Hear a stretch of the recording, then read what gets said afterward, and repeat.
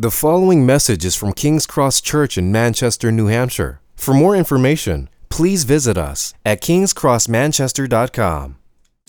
Hey guys, we're going to have a conversation to get ourselves into the book of Ecclesiastes. This series is entitled Beautiful Things, Finding Joy in the Impermanence of Life. And Ecclesiastes is in itself a very odd and strange book. And so as we've been getting ready for this book series and talking through what that looks like, we're doing this in coordination and collaboration with River of Grace. So actually what this series is going to look like is going to be folks from our church preaching the same book for King's Cross, and River of Grace having their own folks preaching that series. But before we get into talking about the book of Ecclesiastes, since we're doing this as a bit of like a panel discussion getting into the series, I wanted to make sure that we all knew who each other were. So this is David Pickney. He's the lead pastor of River of Grace Church. And this is Peter Denio. He is a math teacher at Hillside Middle School here. We need math teachers to talk about Ecclesiastes. So actually, Peter, can you just introduce yourselves? I'm sure the folks at King's Cross know who you are, obviously, but folks at River of Grace, just introduce yourself. Yep, I'm Peter Denio. I'm a member at King's Cross. Like Jacob said, I'm a public school teacher in Manchester. I teach math for 7th and 8th graders, and that's that. You're married? I'm married. You have children? I have children, yes. Married with 4 kids, been living in Manchester for about 17, 18 years now. So, that's me in a nutshell. Excellent. David? Oh, me in a nutshell. Well, that's I'm just a nut. David Pinkney, pastor River of Grace. We planted that almost 18 years ago. Must have moved here almost the same time, Peter. Originally from New Hampshire. My dad was a rural pastor here. Married to Sharon, coming up on 32 years this month. 5 wonderful children, all adults, and all lean towards Jesus, and excited about doing this sermon series in collaboration with King's Cross. Yeah, and just to make sure everybody at River of Grace knows who I am Jacob. I'm the lead pastor at King's Cross Church. We planted King's Cross here in Manchester we moved here 6 years ago and started the church about 5 years ago, I guess, at this point. And we are excited to be doing this together. We have a long-standing relationship with River of Grace, and so if you don't know who I am, that means that you're a part of the new wave of people that have been there, and I'm glad that you're a part of River of Grace. Before we get into talking about Ecclesiastes, what I wanted to start us out with is just talking through what Ecclesiastes is a part of in the Old Testament. In the Old Testament, you've got several genres of literature.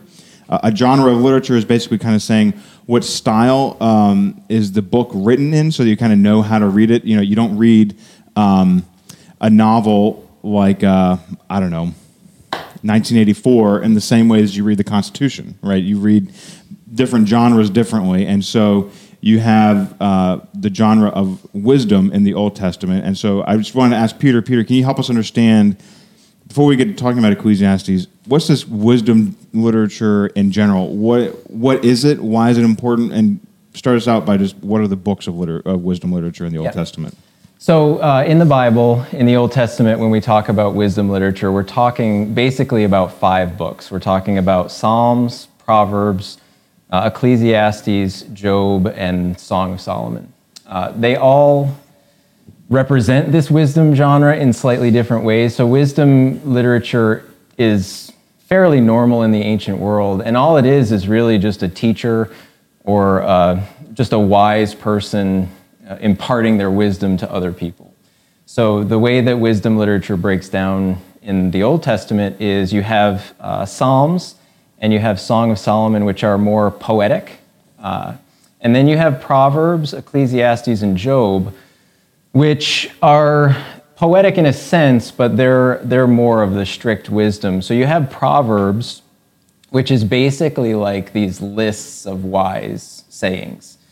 And then in Ecclesiastes and in Job, you have all the same wisdom, it's just packaged a little bit differently. So for example, if you're familiar with the Old Testament book of Job, it's this running dialogue between Job and his friends as they kind of confront the issues of why do bad things seem to happen to good people. So it's all the same wisdom, it's just framed in a slightly different way, and then God shows up at the end and he answers. Ecclesiastes is slightly different, not in content, but in the form. So you'll find a lot of the same wisdom sayings in Proverbs. It's just more of a monologue, where Job is a dialogue. Ecclesiastes is more just the teacher imparting that wisdom as he sort of thinks out loud to his students. He thinks about all these different things and what gives life meaning and what gives life value, and works out wisdom in that way. So that's kind of wisdom literature in a nutshell.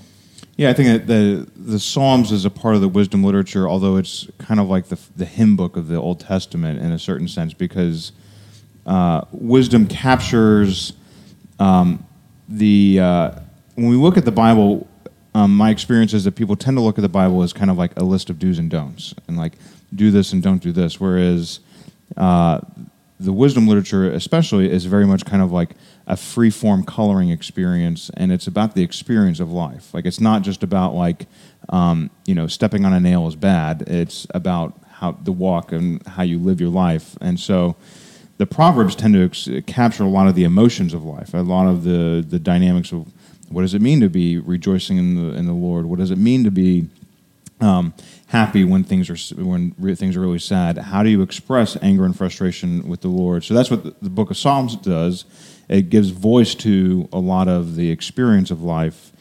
And then Proverbs and Ecclesiastes and Job kind of come alongside and kind of speak into, okay, how do you live life wisely? How do you live it in a way that's going to honor the Lord? It's going to look different for each person. And then you have the Song of Solomon, which is about marriage and sexuality and those things. I'm not going to get into that today. David, as we're kind of getting into wisdom literature, anything that's striking to you about helping us get grounded in these books?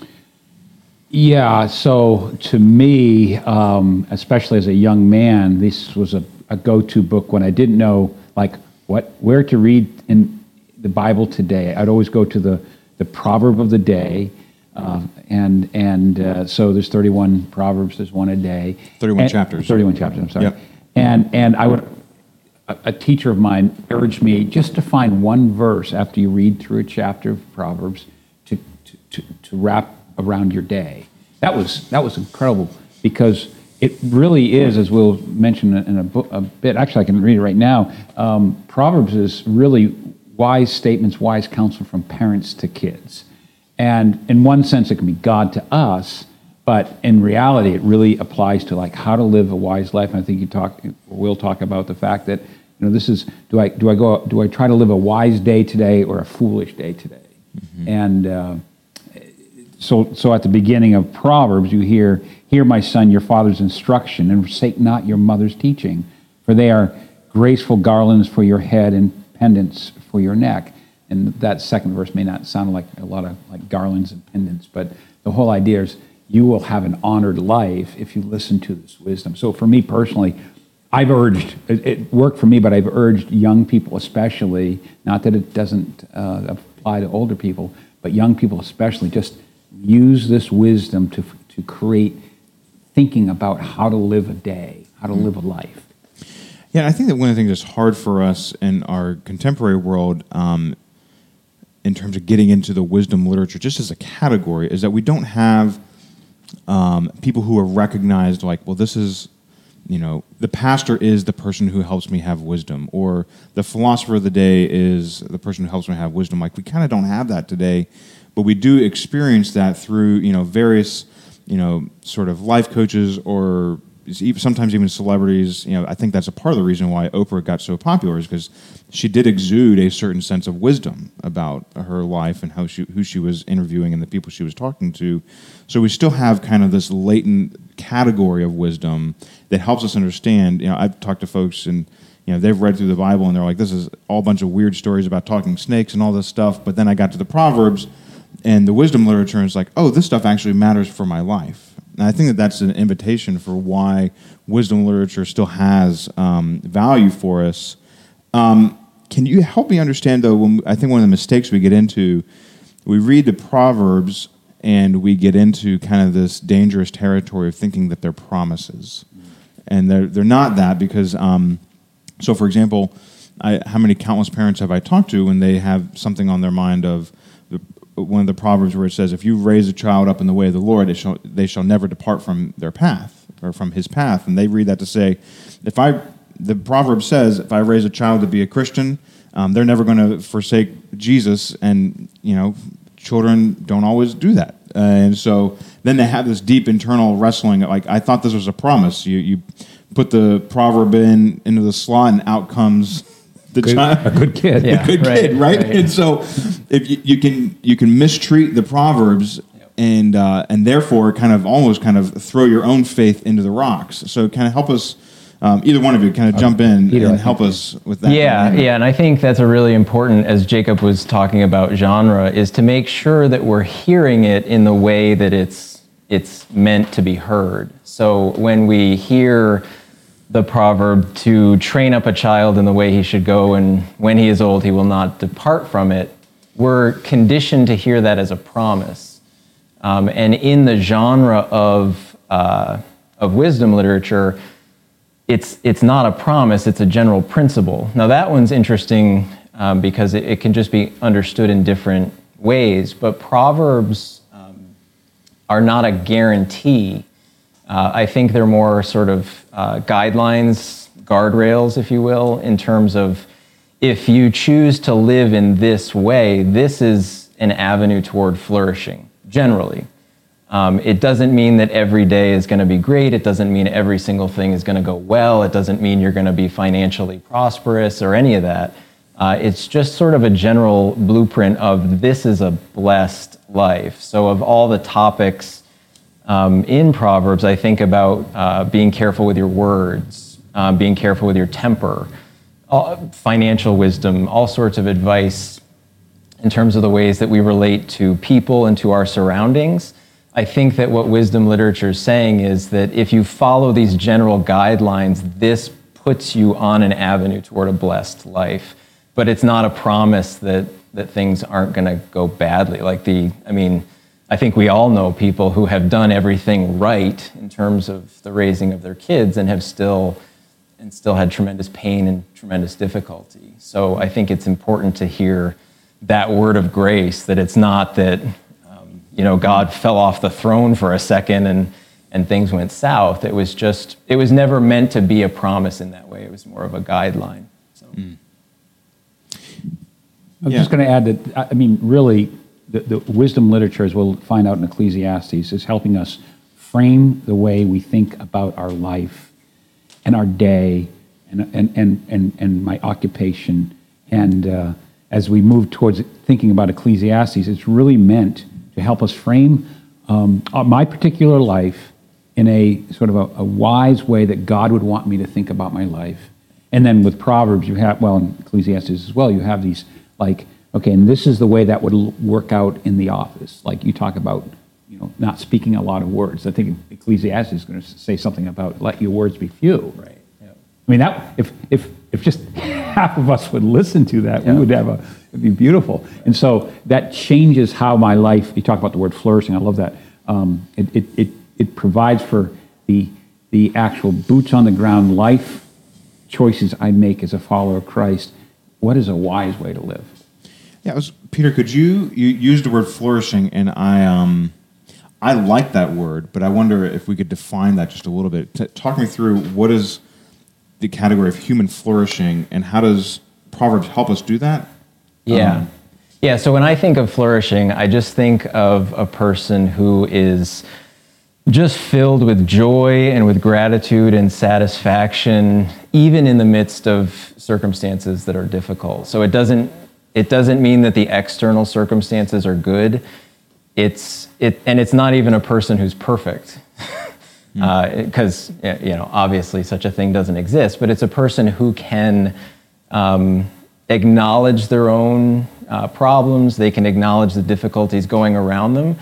But that's not where they live. They don't wallow. They're always kind of on the road toward joy and gratitude and acknowledging the goodness of God.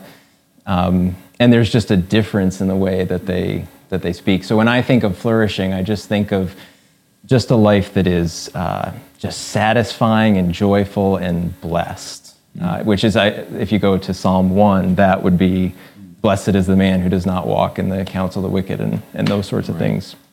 So that's when I say blessed, I just, that's the sort of thing I think of satisfaction and joy. Right.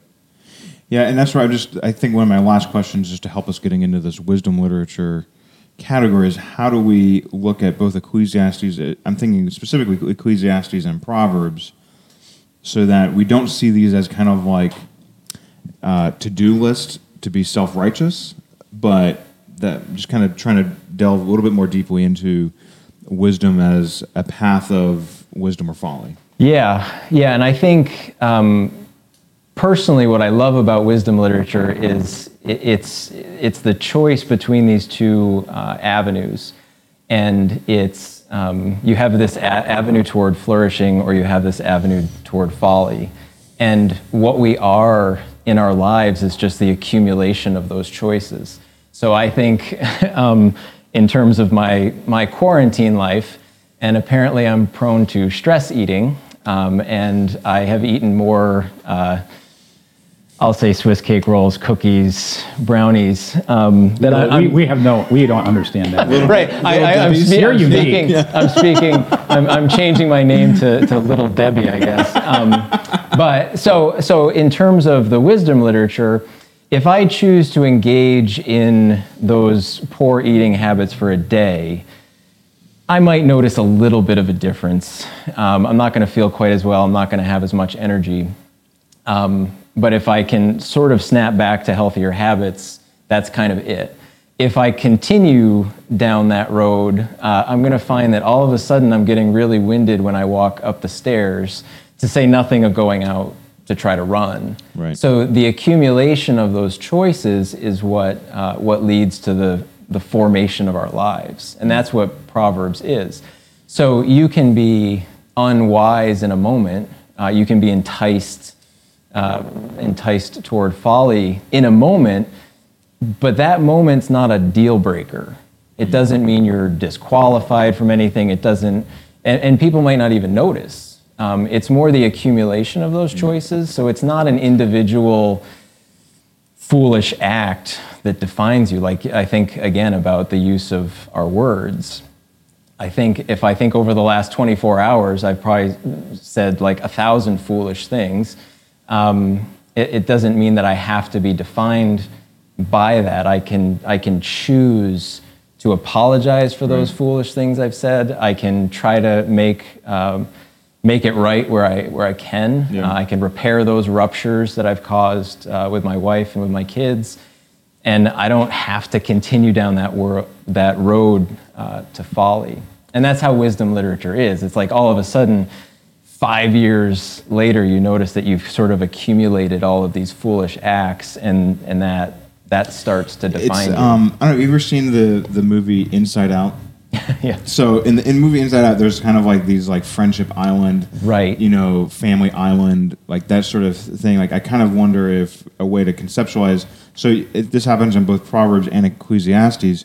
You have kind of the pleasures of the flesh, or food is called out, or like Proverbs, like I think of the scoffer. Well, that's not saying like if you say one rude thing or one thing randomly when you're driving to people who don't know how to drive, who aren't from New England. I can't relate to that, but I imagine imagine a situation?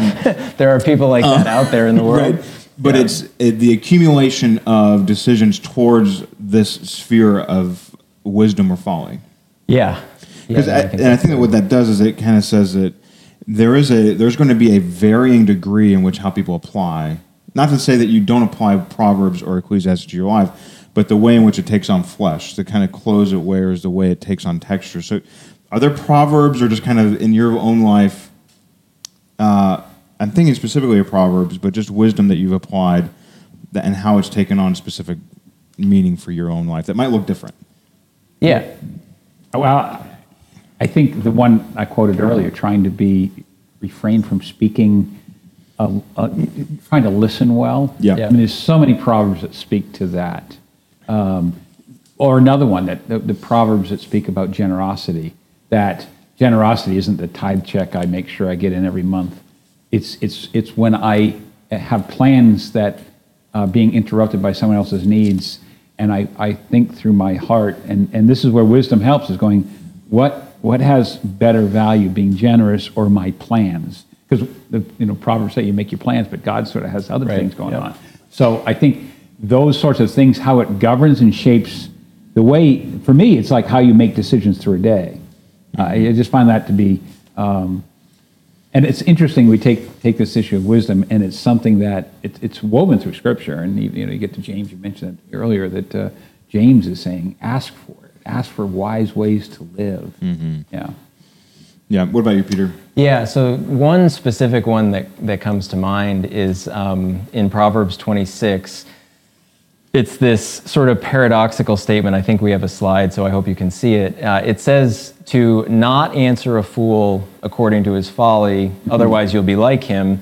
And then the very next sentence is to answer a fool according to their folly, lest they be wise in their own eyes. So I think of things like that, and what I really love about things like that is the paradox, and it's just reality, that there are times where we do answer for specific reasons, and there's times we choose to remain silent because it's not really going to do any good. So I think in terms of... I can't think of any Facebook comments. So perfect that you bring that up. The way that I apply that in my life is I will almost never comment on something on Facebook unless it's like lighthearted joking. So political posts, I mean, we're just removed from the governor's press conference yesterday, and lo and behold, on social media, people have very strong opinions on both sides of his decision. So I choose not to engage those sorts of things anonymously, meaning with people that I don't know. So in those cases, most of the time, I'm going to just remain silent. But then there are some instances where over the last couple of years, where I felt like I did have to say something in person because a comment was made that my kids heard, and I felt like they needed to hear somebody voice the opposite opinion. So in terms of answer a fool according to their folly, so they're not wise in their own eyes, I didn't have any illusion that I was going to change this person's mind, but I did want to speak to that in front of my children just so they know that, like, in that specific instance, as we're talking about certain political issues, that these people that you're talking about are image bearers. They're made in God's image. They're loved by God, and we need to be very careful about how we talk about them. So in that's sort of one application. Most of the time, I'm just going to try my best to apply the silence. This is one of the ones that came to my mind that I always had to have in the back of my mind. Now, anybody who knows me would know that it's not hard for me to come up with things to say. But Proverbs 17:28, even a fool keeps silent is considered wise. When he closes his lips, he is deemed intelligent. I always have it in my mind that if I don't know what's going on, I just kind of, that's very interesting. I just always have in my mind, like, people are thinking I'm smarter than I actually am right now. That's like, exactly it. You know, it's like, hey, look, even if you're a total idiot, like, you can at least be thought smarter than you are if you just don't say anything. You know, that's in the Bible. Yep, that's good. So, just one last thought on this, and then we'll move on to specifically to Ecclesiastes. But David, as you have seen wisdom literature lived out, like, how has wisdom literature through your life taken on power and meaning through your walk with the Lord? Man, I'm sitting here listening to this, and I'm thinking, and I think of our children, and I think of how Proverbs sets this up as wise counsel from parents to kids. And then I think of we'll get into this with Ecclesiastes, the topic of joy. And recently I was sitting with a group of leaders, and we were going around getting caught up on how we were doing, and they asked me, how are you doing? And I just said, with everything else, I'm just really happy with life. And I'm going to credit that to wisdom literature, that it's the part of the Bible that you go to frame your life towards joy. One of my old license plates used to be GR8, J-O-Y, great joy, because I'm convinced that, as some have said, chief end of man is to glorify God and enjoy Him forever. And joy becomes one of those markers of someone who's living a wise life. And so for me personally, it feels like in the midst of growing older, not being as smart as the two other guys on camera, just not having my financial act together as well as so many more people around me, I've got this deep well of joy because I think the wisdom of God has allowed me to frame David Pinkney's life, the only one there is, in a relatively wise way. And I hope that doesn't sound like boasting, because there's Proverbs that talk about that. But it just, being the oldest guy here in the set, I can testify that deep joy comes from a life lived and framed by the wisdom of God. And these books provide that. Well, I think that's one of the things that you've picked out as we've talked about this, and that whole image of wisdom literature is largely kind of a generational transition. Like that's what it's from fathers to sons specifically, but generally from wise parents to younger children. And I'm thinking in terms of the whole narrative of the Bible, certainly we all come to the table with different experiences with our earthly parents. But you used the term earlier that the wisdom literature there's an effect of grace in our lives that it has because it comes from a Heavenly Father who does deeply love us and wants us not just to kind of know, hey, I've saved you, I'll see you at the end of the line.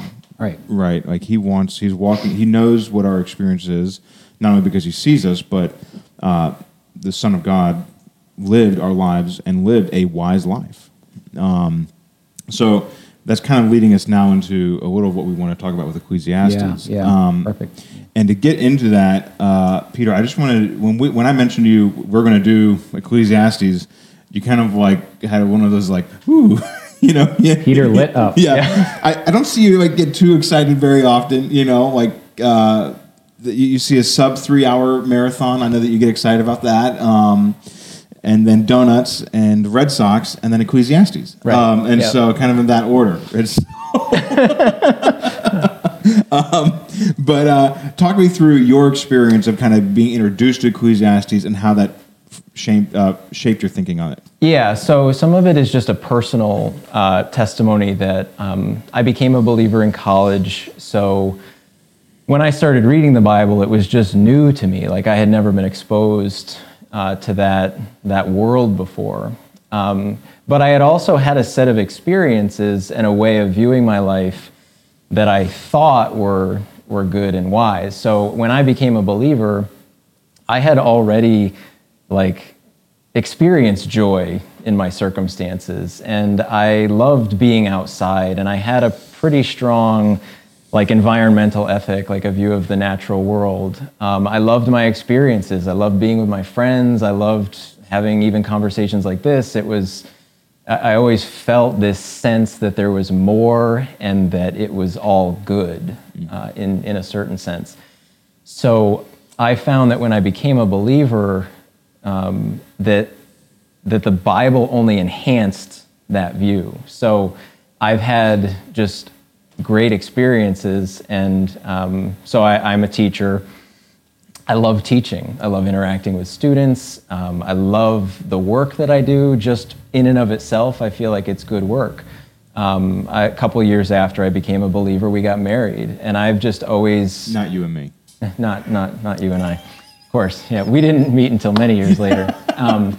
But those are experiences that I loved. I love being married, having kids, the same thing. So I have all of these experiences, and there was always this sort of subconscious, the earth is not my home, I'm just a passing through. And people would talk about life, and they would talk about work, and they would talk about their family relationships in ways that always felt kind of cynical to me. And I just never really connected with that experience because I just loved being alive. I love all my experiences and all that. So I always kind of wrestled with, why are Christians always complaining about their job when Genesis 1 says that work is a gift of a generous creator? Marriage, again, happens before the fall. So it's all this stuff that I think is meant to be viewed positively. And I just always felt kind of out of place in terms of the enjoyment I felt being married to Cynthia. Those were just great friendship and great conversations and all those sorts of things. And so fast forward a couple of years, Cynthia's uncle is an old, he's since passed away, but he was an Old Testament professor. We were passing through Pennsylvania on our way, I think, to Tennessee to visit my sister or something, and he happened to be lecturing on Ecclesiastes that night. So I thought I'll pop in and listen to his lecture because I love Uncle Dave. He's super interesting to talk to. And what he discussed in that class, like, it was almost as radical as a conversion experience for me in terms of all of the things that I have felt, all the things that I've experienced, all the joy, all the satisfaction. That was what was on display to me in Ecclesiastes. So from that point on, it was sort of like I just picture bringing together all these different tarps in terms of my theology and my view of the world and my view of God, and Ecclesiastes kind of became the pin that held all of those things together. So it was a radical experience for me, for sure. So that was, and since then I've studied the book fairly extensively, taught it, excited to go back and have an excuse to read it and reread it and just to meditate on those things again. So. Yeah. One of the things, as we've talked, so Ecclesiastes, for anybody who has not read it, you will very, very quickly, as you read it, get acquainted with this word. So Ecclesiastes 1, the words of the preacher, the son of David, king of Jerusalem, verse 2, vanity of vanities, says the preacher, vanity of vanities, all is vanity. Yes. We get acquainted with this word vanity, which we use, I mean, certainly you use it on a daily basis, right? I mean, it's certainly we use it at Market Basket. I say it to people on the street. Hi, vanity. How's it going? Right. You know, I say vanity. So talk us through this word vanity, because we're going to get used to it. And it's kind of like you're talking about that linchpin. Vanity is the linchpin of Ecclesiastes. Yeah, so most of our understanding or misunderstanding is going to be based on how we view that word. So the NIV translate it, it's even worse. It's meaningless, utterly meaningless. Everything is meaningless. So it's I feel so happy. right. So it's not. I'm gonna love this book. Yeah, I'm really looking forward to this one. right. Exactly. Yeah. So so a lot of people, you can see how that just starts you off in a negative frame of mind, and a lot of the ways that I've heard Ecclesiastes taught or preached or even understood, like on the ground level, is that it's a cynical sort of wisdom. It's your life is pointless and those sorts of things. So a lot of it will hinge on how we understand that word, which is hevel. Right. So there's different ways that you can understand that word. It's used 38 times in Ecclesiastes. It's used, that word or some form of it is used 5 times just in Ecclesiastes 1:2. And I think understanding what the word means is important for understanding the book. So basically, it just means something that's not permanent. So vanity, it doesn't make a lot of sense to me. Meaningless is a misleading translation. A bad translation. Okay. I didn't want to. Guy, I'm just going to say it's a bad way. I didn't want to I disparage was the going to say, NIV. I mean, if you use meaningless, it sounds almost like it's the emo book of the Bible. Right, and that's a lot of how it's understood. But the idea is, with hevel, is that it's mist or that it's vapor. It's something that's insubstantial. It's like fog. Like you can't grab it.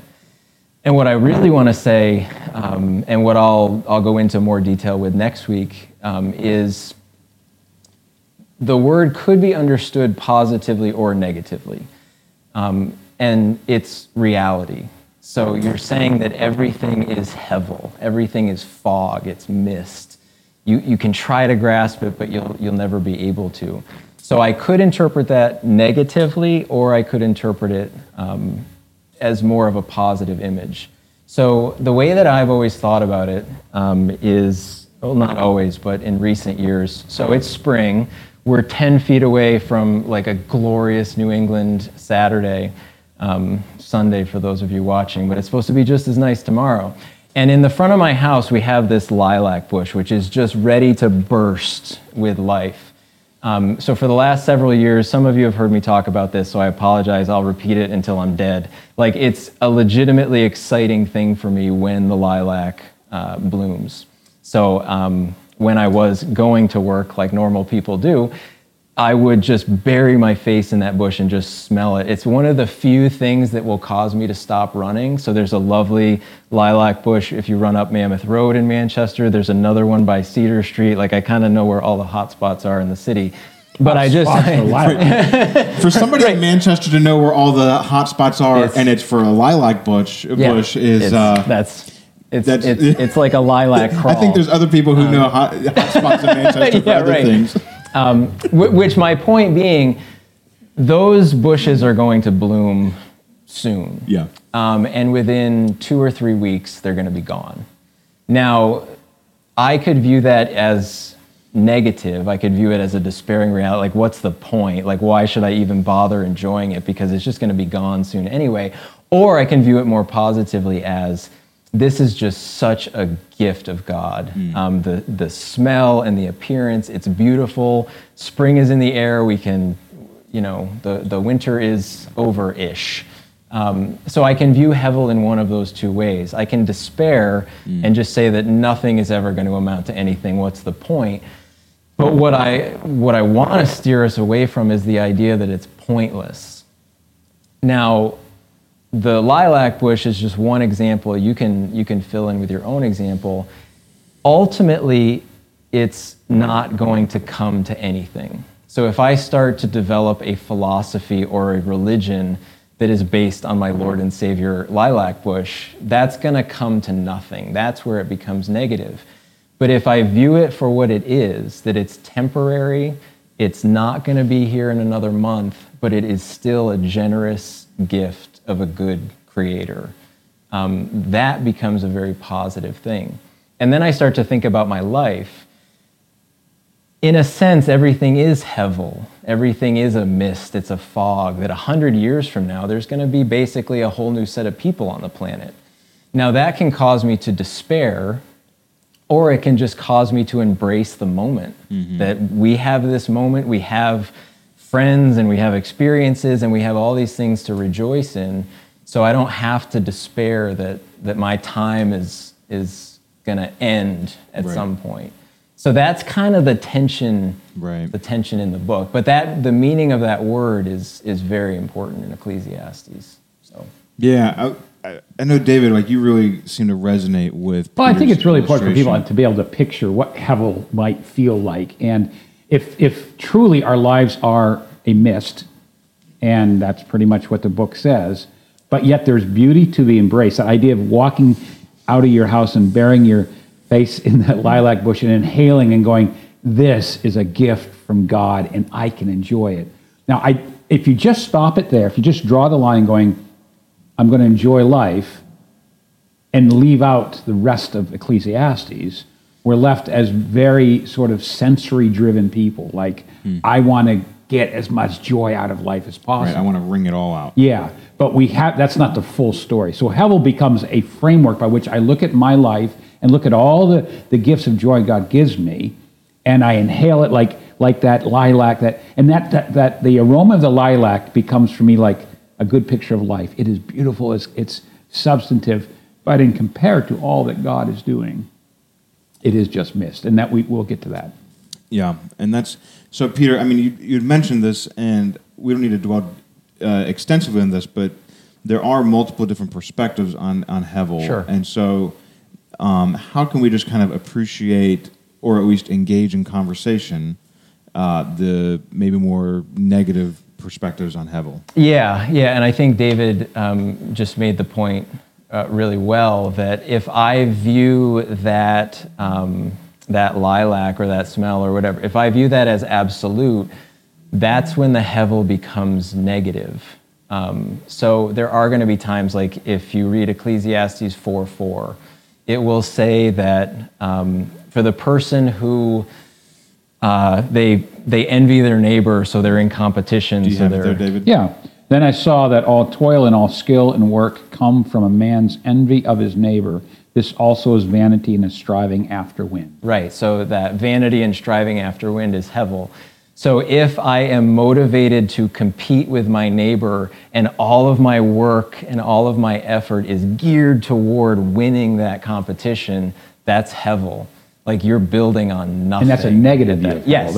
That's a mist that has no value and it goes away. Right. And then if you, in Ecclesiastes, if you fast forward a chapter, it will say that all of our, for God gives people wealth and possessions, and he gives those as a legitimate gift. So if I view that all in proper perspective, I could say in one sense wealth is hevel, and it's negative because I'm only pursuing it to compete, and I'm trying to establish myself and my permanence by accumulating wealth. That's hevel. But at the same time, God does give wealth and possessions, and he does give people the ability to enjoy them. So the person who experiences that enjoyment and that satisfaction, it's still ultimately not something that you can live your life on, but I can still accept it as a gift, if that... Yeah, it's a great transition to the topic of joy. Yeah, I wanted to bring that out. It's kind of one of the main themes through the book is and the there's a bunch of joy. verses, if you want to throw those up on the screen, about joy, right? Would Yeah. this be a good time to put those up? Yeah.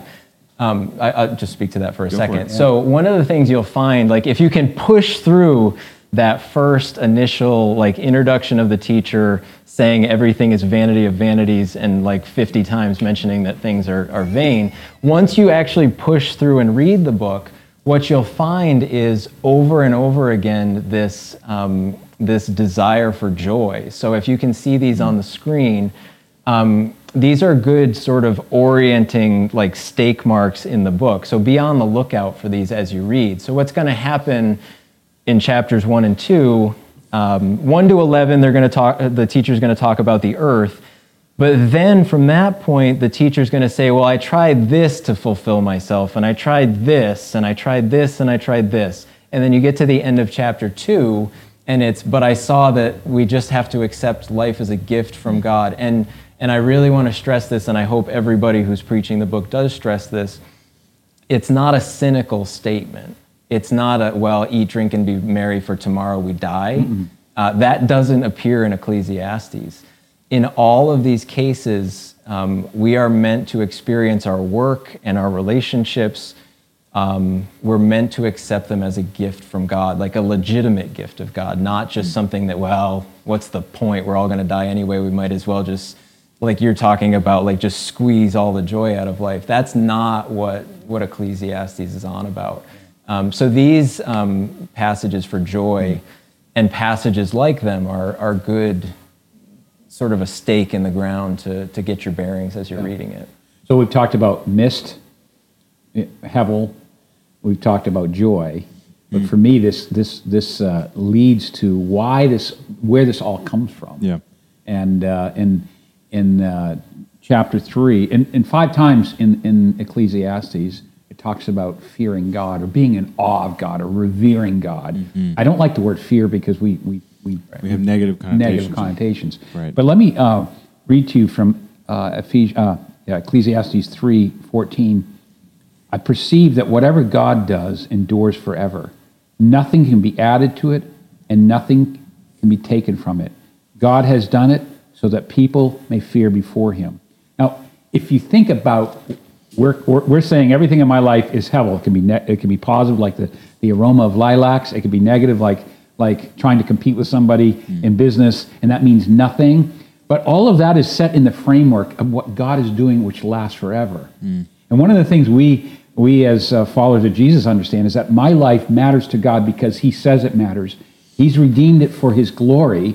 It's not about me. It's not about Peter. It's not about Jacob. It's about him. And everything he does will last forever. In this world, I am experiencing moments of hevel, and these can be enjoyed, and that's where the word joy comes in. But at the end of the day, we're in awe that God is doing something far greater and eternal, and he's weaving our lives into that. And so that to me is how this whole thing threads. And if you read it's like reading the last chapter of a book to get If you read the last two verses of this of Ecclesiastes, it wraps it all up, saying that this is it: fear God, enjoy life. Add in there, and that's where the commandments come in. I think it's the only time in Ecclesiastes commandments mentioned. You would know better than I would, Peter, because you've studied it more. But the whole idea that at the end of the day, God puts these black and white commandments in there, but it's all about my life, even though it's temporary, even though it's a mist, even though it's beautiful, even I'm finding great joy in that God is doing something big, and I am to be in awe of that because it is lasting. Yeah. Yeah. Yeah. One of the last questions I want to ask, and then we'll kind of move towards kind of closing out our conversation, is, and we've kind of already started talking about this, but as we tend to read the Old Testament and think that was for all those Old Testament people, and now we have the New Testament, and so how do we read, not only do we just read the Old Testament, how do we read such an odd book? I mean, this is an odd book. Yeah. So as believers in Jesus, how do we look at Ecclesiastes now over the next 2.5, 3 months and benefit from this book together? Yeah.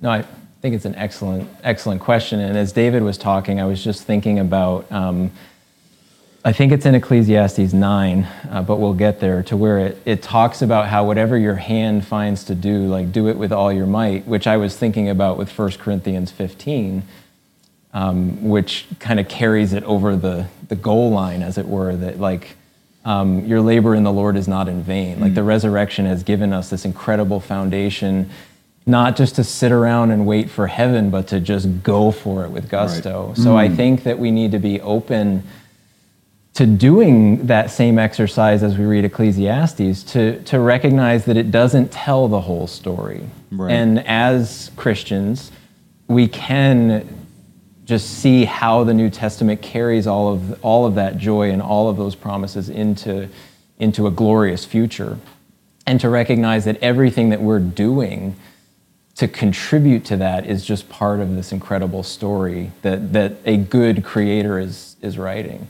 So I think that it just requires that discipline. Yeah, it's almost kind of like Ecclesiastes helps us latch our lives into what God has given us to experience and enjoy, rather than just kind of simply being like, well, let's just kind of sit around and wait for Jesus to come back, or figuring out how God's story fits into our narrative. It actually pulls us into, okay, you've been made to work. You've been given five fingers on each hand and a body to experience, and the life that you have is to be experienced for the goodness of what God has given you, and to receive it as such at the hands of Christ. Yep. Yeah. So, David, do you have any thoughts on that before we? I think that at the end of the day, and ironically at the end of the book, it says everything we'll do will be judged, whether it has eternal value, good, or if it's evil, like it truly was not just vapor or mist on earth, but it has no value in the future.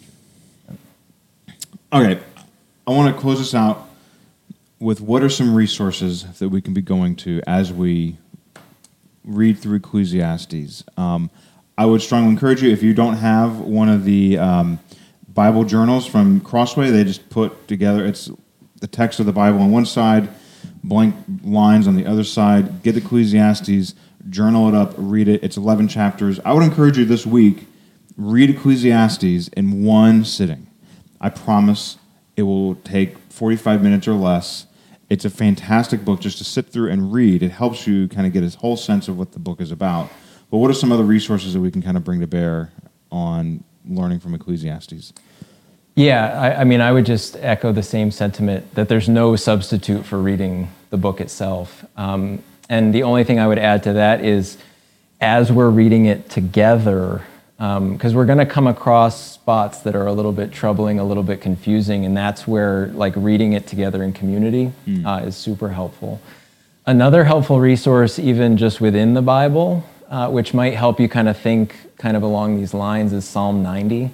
It's a psalm attributed to Moses, but it has that same sort of flavor to it, that like our time on earth is short, we're impermanent, but like, and the psalm ends with Moses asking God to establish or to give permanence to the work of my hands. So that would really help to sort of get in the flow of the thinking of Ecclesiastes. And I don't know if, do you want me to speak to Go for it.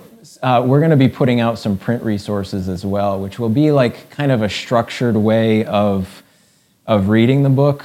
So you kind of follow like a 5 or 6 day format in anticipation of the sermon for the next week.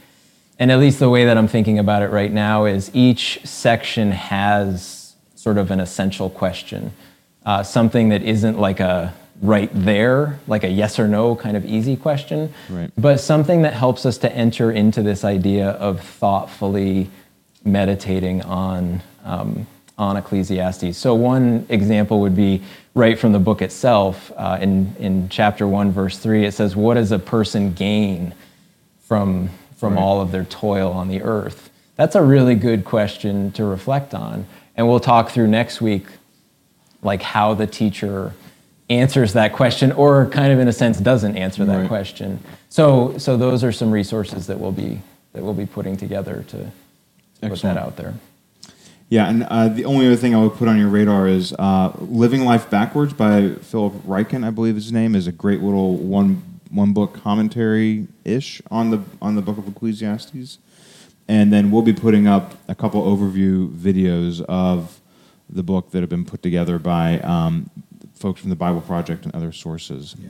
I'm just going to recommend every time you see the word vanity or meaninglessness in your translation, use the word hevel and think of mist or like impermanence in this life. But then think about, okay, but that doesn't mean I don't enjoy it. It doesn't mean it doesn't have, it's a gift from God. And then I would also sort of help guys think through keep going back to the last couple verses that keep anchoring us in where does this all end? Everything has a value in God's judgment. And so, I don't have any other slick resources excellent. other than That's just really good. Yeah. No, that's excellent. So what we're going to do now is we're going to close our conversation, and then I'm going to give us a very quick sermon to kind of get us into the series together. So thank you guys for your contribution here. Great.